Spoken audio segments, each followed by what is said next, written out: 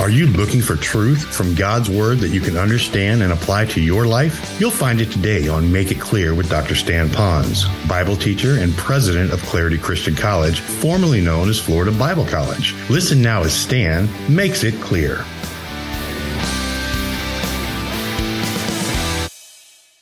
A number of weeks ago, we felt very inclined to the Lord that we should study what the Bible would say about character building, about how that the character of Christ could be built within us and how that we can become more Christ-like. And truly, who wouldn't want to be like Christ? Loving when we need to be loving, loving and tough when we need to be tough, meek and kind and full of joy and helpful and sacrificial, all the things of Christ we would want to have in us. But for some people, it's helpful if we give you some pegs. What are some character traits that Christ would have or God would have that we could have in our life, and we could look to those and then see how they could be lived out through us. So we came up with, we felt was a working explanation of what character itself is, and that is the combination of moral qualities which show forth the righteousness of Christ in and through the life of a Christian. So it's not something that we work up. It's not some secular program, as good as they are. It's really the combination of moral qualities that are found in Christ, but then allowing Christ to live His life out through us. And so every week we've taken the ABCs. A, availability. B, benevolence. C, courage, and so on. Well, today we're at the letter H, and it's easy for you to see that we're going to be talking about hope today. But I'm going to come at hope a little bit from a back door. I talked about it with our pastoral team, our spiritual leaders of the church, and on our team we were carefully wanting to know if I would speak on this subject and come at it from a back door, if it would be appropriate for kids to hear. And it was very confidently agreed upon, very quickly, that if I can do it as discreet as I can and yet still speak on it, it would be very important for parents and young people to hear this. So this message isn't just to them, but unfortunately, the statistics you're about to hear really reveals a lot that's going on in the world of our youth, but it's also happening in the world of the adults as well. So here's a question for you. What event has taken 9 teenagers' lives in Plano, Texas, one little tiny town, and a small little circle in that town in just 1 year? What event has taken the life of one award-winning actor's son? What one event has taken about 120 people in Hawaii alone annually? Now, when I think about 120 people, that's somewhat of our average here on a Sunday morning. It would be like we would be wiped out every year and having to start over. What's that one event? It happens to be suicide. And so for the next few minutes, I want to talk a little bit about suicide, and you can tell that I'm not very comfortable sharing this, although I'm confident that we need to know that this is very important for us to understand and how it comes about in our life. When you really think about suicide, and when a person faces suicide, there's something usually of an emotion that's going on. And if there could be one emotion that a person is experiencing who is facing suicide and taking his life, it isn't so much that he feels like he's loved less or that he's merely out of money. It's generally because there's this overwhelming sense of what is known as hopelessness. And if I could define hopelessness to you, not hope, but hopelessness, it would be not believing there are good things waiting for me in the future. There's this sense that the future is even more painful than the pain that I'm experiencing right now, so that my life, should I expire, would be actually far better for me. Now, you might say, well, really they could be mad at other people and they're doing that, and couldn't other people help? And I am not a psychologist, and I don't want to put together a message filled with psychobabble. But I'm not there the moment someone actually, unfortunately, pulls the trigger or whatever. But there are some things that we can see that a person has in their life, and seems to be more characteristic of a person who is developing hopelessness in their life. Now, while I'll talk about suicide, and I'll talk a little bit more about physical suicide, there are other kinds of suicide where you can put yourself to death. Death merely means a separation. When I put myself to death physically, obviously I'm expiring physically. But I could have social suicide, where I'm putting to death relationships in my life because of hopelessness. In other words, I'm cocooning or becoming maybe someone who wants to be a hermit. Or I could commit financial suicide, that I just don't care about life. It's so hopeless, so I'm just going to run up my credit cards until I can't stand it any longer. And there's also marital suicide, etc. But I do want to talk a little bit more about the physical suicide. So to help you maybe connect a little bit better, here's a very painful question to ask you. Without you standing up, but willing to be public enough about it with a raise of hand, how many of you have had a family member, a friend, someone that you know, you can see them in your mind's eye right now, you even know their name, maybe even had some form of verbal intercourse with them, that have committed suicide? Would you raise your hand? Okay, hold them up high for just a moment. Now, just glance around the room. Look at how many committed suicide. Now, here's another question. How many of you know of someone, and you could include yourself, but you've known someone who contemplated suicide, talked about it, came to a point where that it wasn't just like I'm talking about suicide today. How many have known someone like that, thought about suicide? Would you raise your hand? Okay. I'm sure that could be everybody's case here. Family member, close friend, whatever. Now, I haven't had people commit suicide a lot around me. I've never experienced it up close and personal.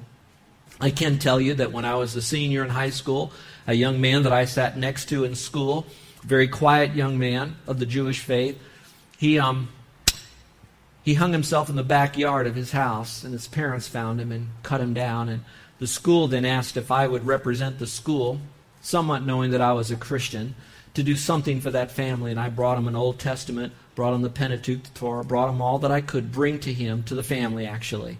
And I had my first eye-opening experience firsthand as a 12th grader, wanting to be able to give the gospel to a family who was Jewish out of my religious realm, committing suicide.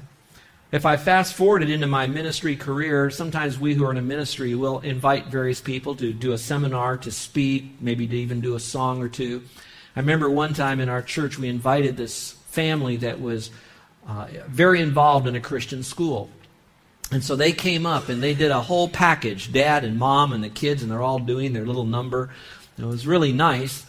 But I noticed that one of the young people just didn't seem to be in sync with the rest of the family. There was a lack of a countenance of joy or peace or something. And I don't want to always judge that, but I noticed it enough that I commented to one of my team members, and I said, there's something that isn't exactly right with that person. I'd like to know what it is. I didn't get to that person. Within a week of them singing and performing in our ministry, our church, as our guests, the mom and dad came home, and the son expired by turning the gas on in the kitchen. And so it happens to all around us, and here I want to speak on hope. But I think it's important for us to have our eyes open to the concept of suicide and the young people on our island. Every 90 minutes, someone in the United States, a teenager, will kill himself. Suicide among teenagers is up in the last 20 years. Not 10%, not 100%, not 200%, but 300% suicide has just skyrocketed.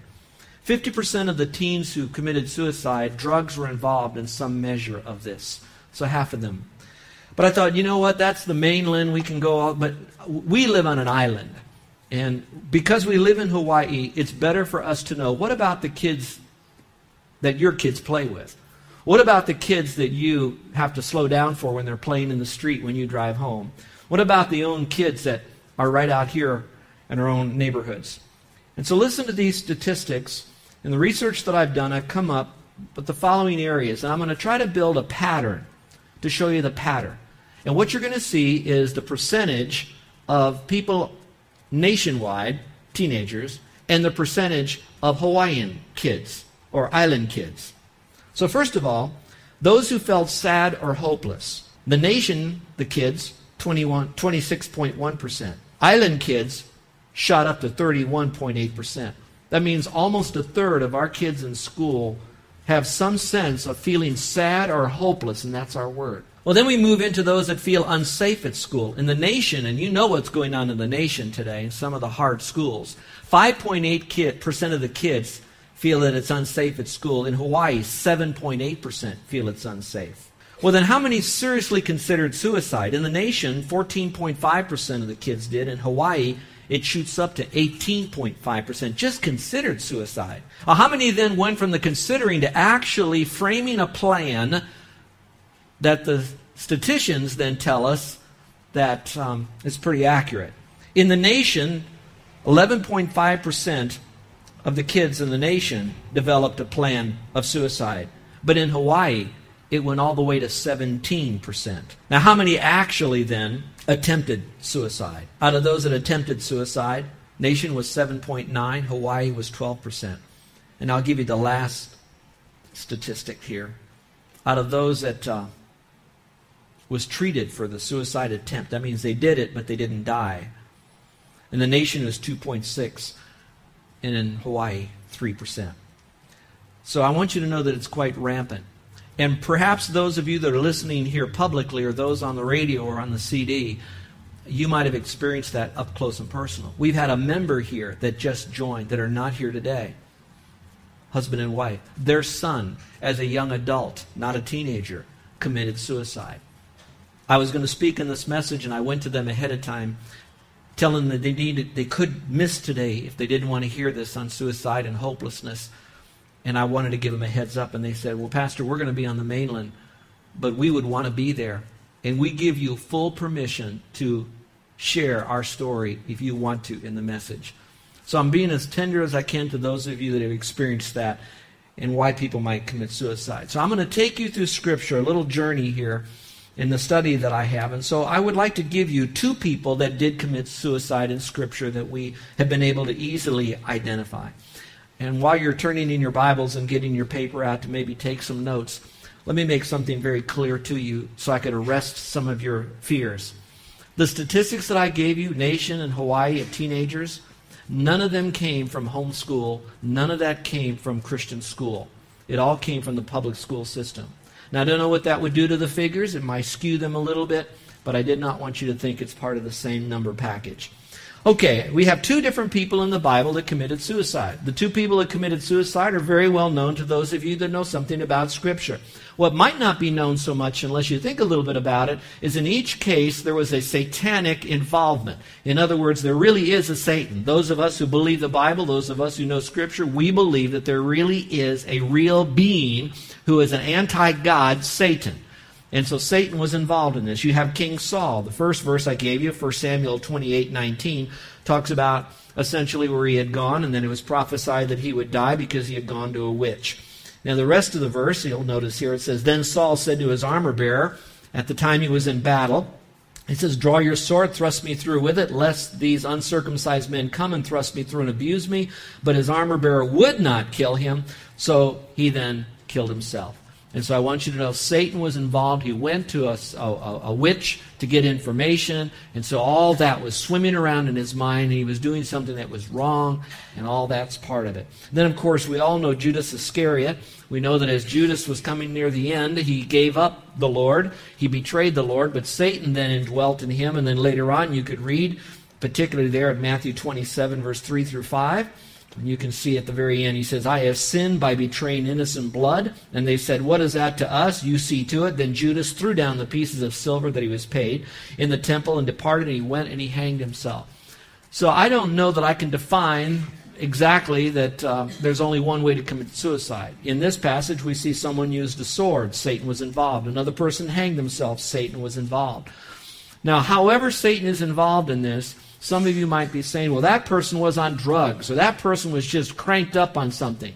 Well, I realize that for most secular people, they will look at those signs and say that's what caused them to come to this point. But I would like to tell you that we who have a biblical Christian worldview, we know that Satan is a liar. We know that Satan is a murderer. We know that Satan is a destroyer. So what Satan wants to do is take that which was created in the image of God, which would be a human being, whether he's a Christian or not, and destroy that person.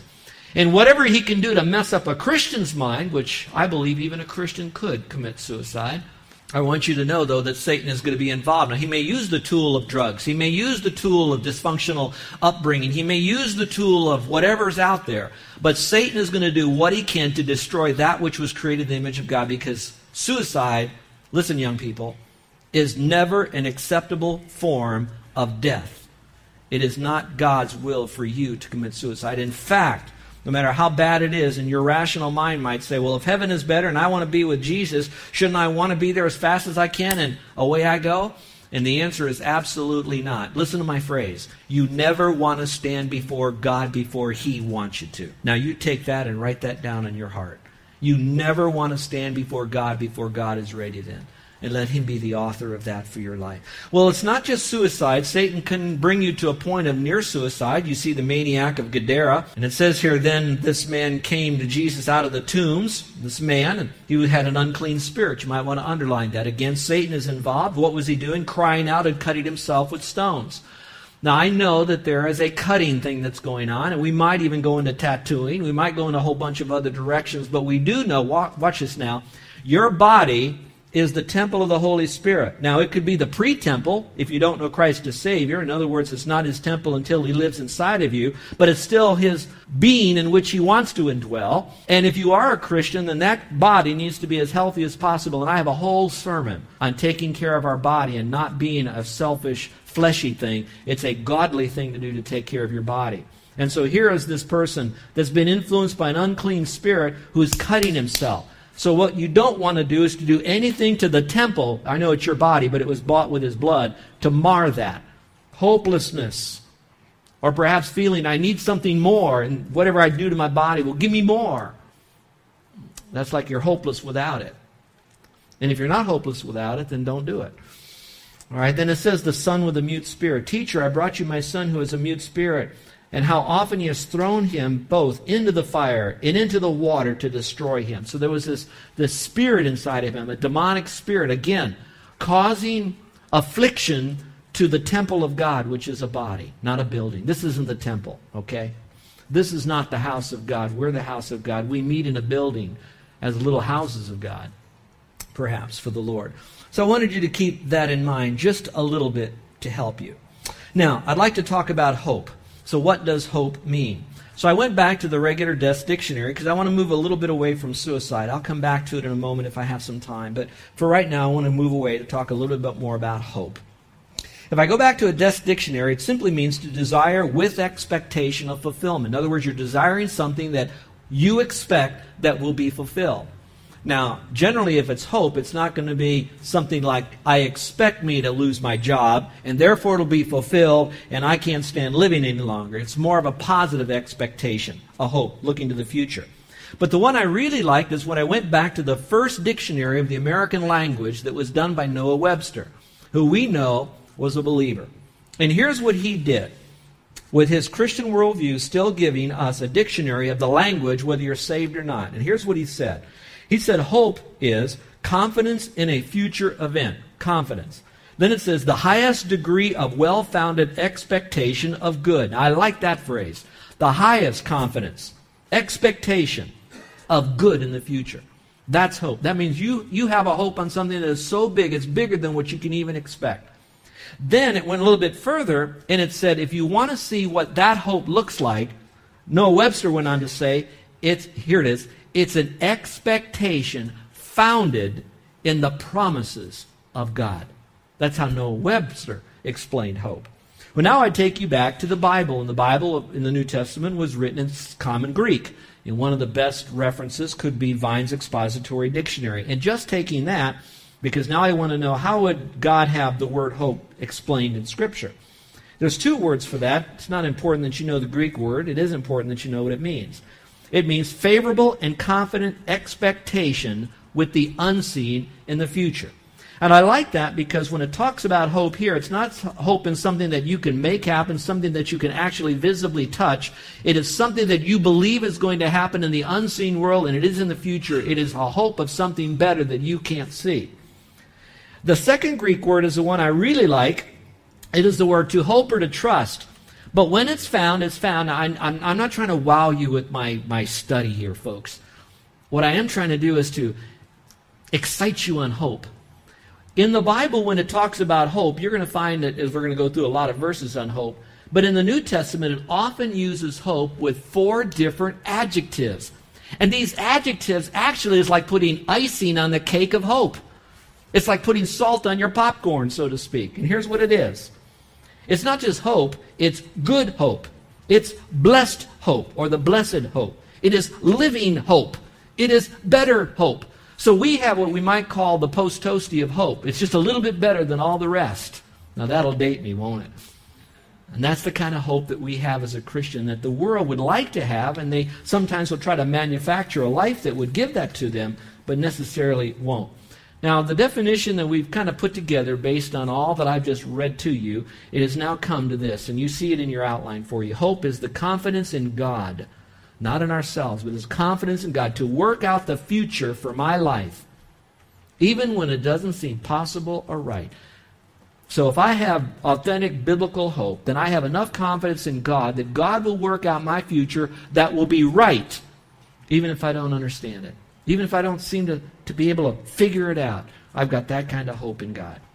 Now with that in mind, before I go over some scripture, I've got a little bit of time here. I'd like you to just bear with me for a moment. There are going to be some of you that are going to be asking the question, what could cause depression and suicide on a practical level?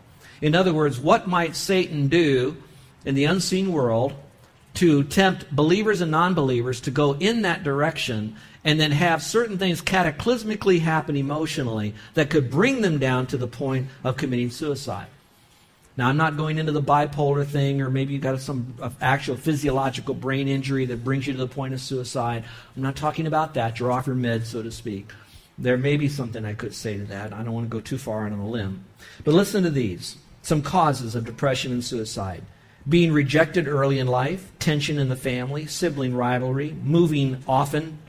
I'm thinking of military and some people in ministry. Lack of quality support in groups, unrealistic standards, rigid rules, lack of unconditional love, learning disabilities, poor communications, poor eating habits, lack of goals, low or no self-esteem, desire for revenge or retention, rejection or neglection by family or friends, rock music, TV violence, video games that are of that nature, poor sleeping habits. Now let me step aside for a moment. If all of us would be willing to approach this information humbly and honestly, we probably could come to this conclusion. I could find a half a dozen of those things you just listed as a cause of depression and suicide, but I haven't committed suicide. I don't have those levels of depression. You are absolutely right. I am not going to say those causes is an automatic slam dunk, you're now going to commit suicide. I am going to tell you that those are little flags that we see that we want to be a little bit careful. The street is a little bit wet. Doesn't mean that because it's wet we're going to have an accident and die. But it does mean that we ought to watch that street because there's some rain coming down on it. And maybe some of us, we've seen that rain and we've learned how to adjust it in our own life. But others have not learned how to slow down around that wet curve. And we might need to be there to help them.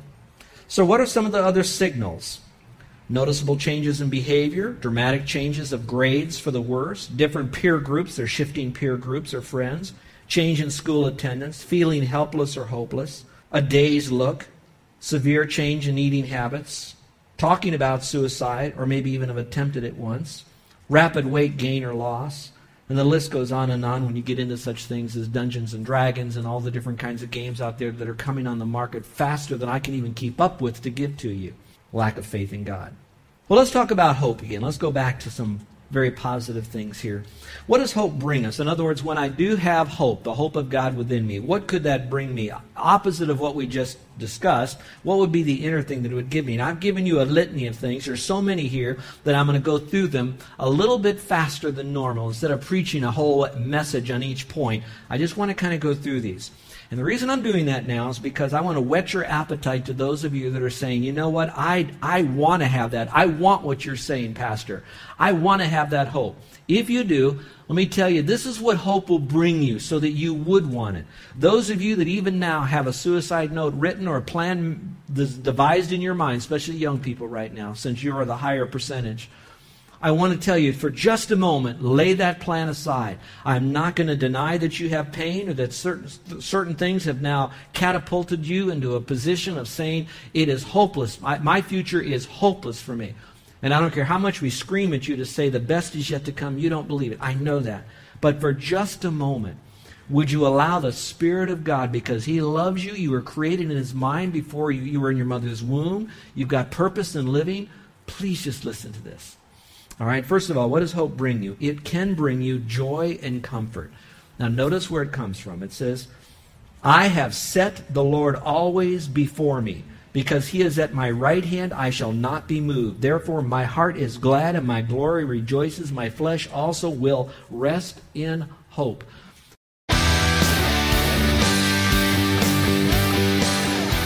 This is Joe Ponz, and I want to thank you for listening to Make It Clear with the teaching of Dr. Stan Ponz, founder of Make It Clear Ministries and president of Clarity Christian College. Make It Clear is dedicated to taking the Word of God with clarity into every person's world. It's the support of listeners like you who make the ministry of Make It Clear possible. You can provide your tax-deductible gift to Make It Clear online by going to makeitclear.org. That's makeitclear.org. Thank you for helping us make it clear.